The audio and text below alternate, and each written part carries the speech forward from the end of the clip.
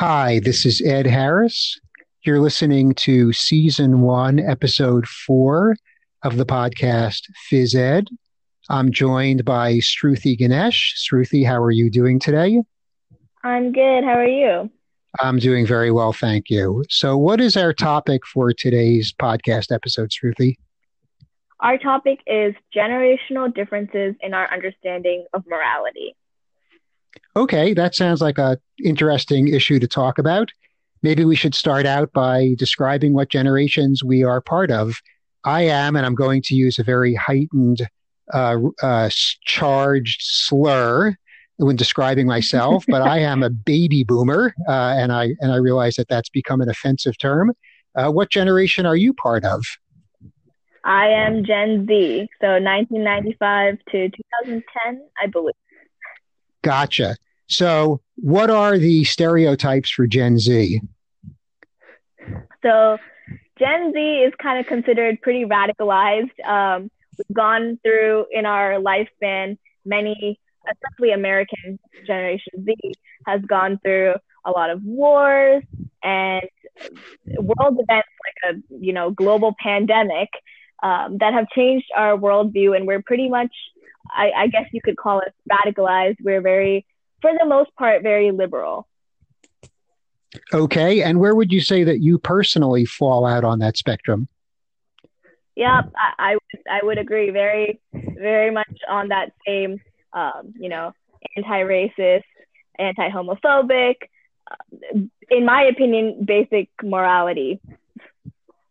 Okay, so you would say that if there's a popular conception of what a Gen Z person is supposed to stand for and represent, you would say you would fit that stereotype. Speaking of yourself personally.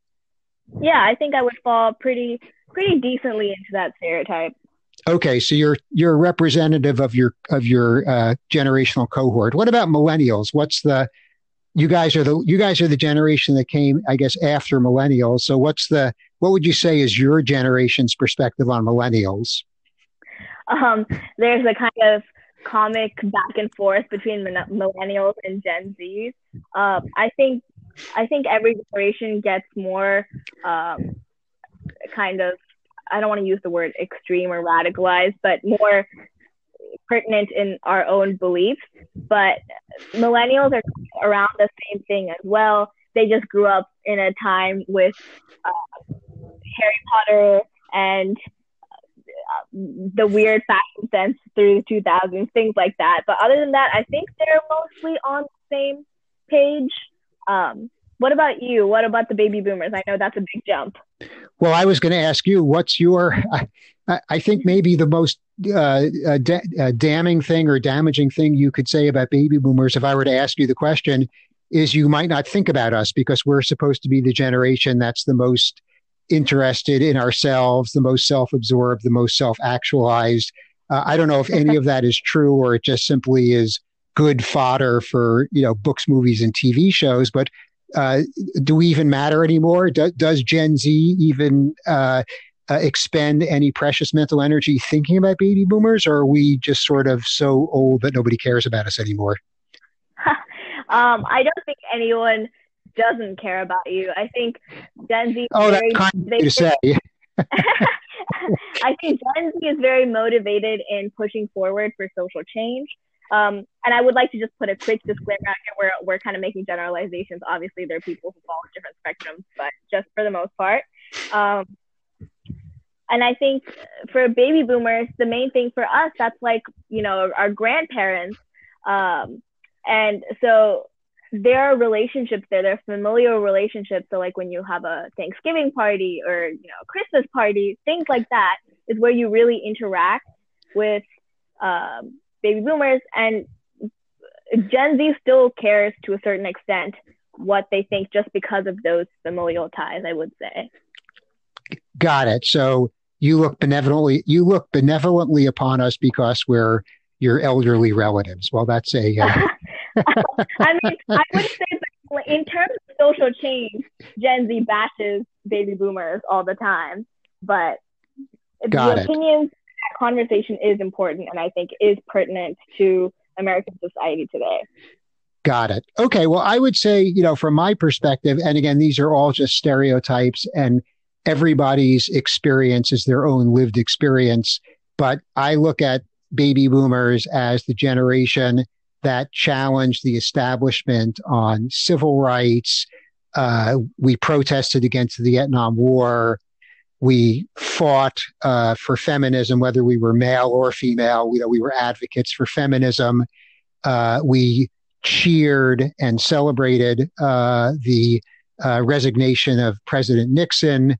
So I feel like at least in our youth, at least the baby, as we were coming of age as young people, I feel like we were a generation that was on the right side of history. I think also people tend to become more cautious as they get older. The baby boomer generation has accumulated wealth as as people move through life. If you're lucky, you build up your financial assets, and so that has a tendency to reflect itself in the way people vote. So obviously, you can. Every once in a while, I wonder, how do we live in a world where even one person votes for a Republican? Because it just seems like if there's a right side and a wrong side of an issue, it just seems like you can just guarantee that whatever the Republican stance is on an issue, that's how you know it's the wrong side of it. But on the other hand, there is one thing that Republicans believe in fiercely, and that's low taxes for wealthy people.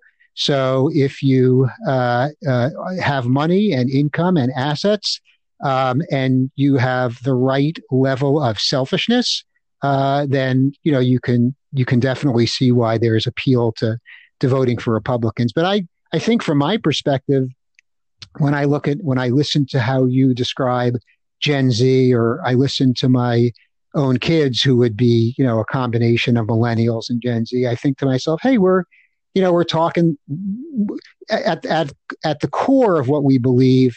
There's really we hold the same value. We share the same values. We both want to see the world move in the direction of more freedom, more justice, more equality, more equity. We may just simply have different perspectives on how to get there, or what the issues are. And I think I would throw in just one other comment. And sorry, I'm kind of rambling on here, but so we live in a country with a Christian majority. I don't think either you or I are Christian. I know that I'm not. I don't think you are. And so, pardon me? I said I am not either. Okay. So I think when you're a member of a religious minority in a country that is predominantly Christian, it gives you a different, it just automatically gives you a different perspective, because when people start talking about upholding traditional Christian values, you think, at least for myself, it's like, well, wait a second, I love freedom of religion, but I think freedom of religion is freedom for every religion, right? I mean, it's like, right. It's not freedom of religion if it's just freedom for Christians. It's freedom of religion when it's freedom for minority religions. So when I hear, for example, there's a lot of Muslim bashing in this country, it's very sad. It's very unfortunate.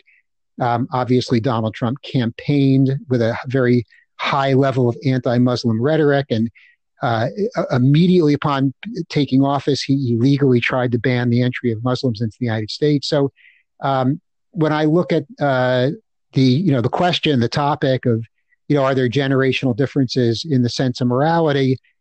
I hope not. I guess there might be, but I hope not.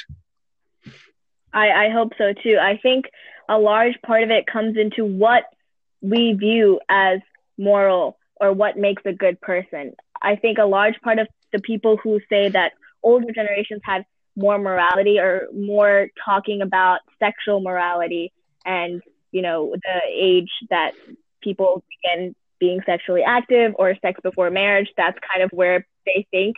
But Gen Z, at least I'm speaking from my experience, typically judges morality based off of whether someone is racist, whether someone is homophobic, whether someone is Islamophobic, et cetera, et cetera, et cetera. Exactly. I think that's a good perspective. And again, kind of to try to relate the two generations. We were my generation was the generation that had rock and roll. We were the, as the saying goes, as the expression goes, the sex, drugs, and rock and roll generation. And so if there was anybody who was chastised by their elders for being too sexually permissive, I think the baby boomers definitely fell into that category. What's the saying about Woodstock? If you remember being there, you probably weren't. So anyway, hopefully we share that in common as well. Well, Struthi, as always, it's been a pleasure talking to you, and I'm going to sign off and look forward to talking to you again soon. You too. Bye-bye. Bye.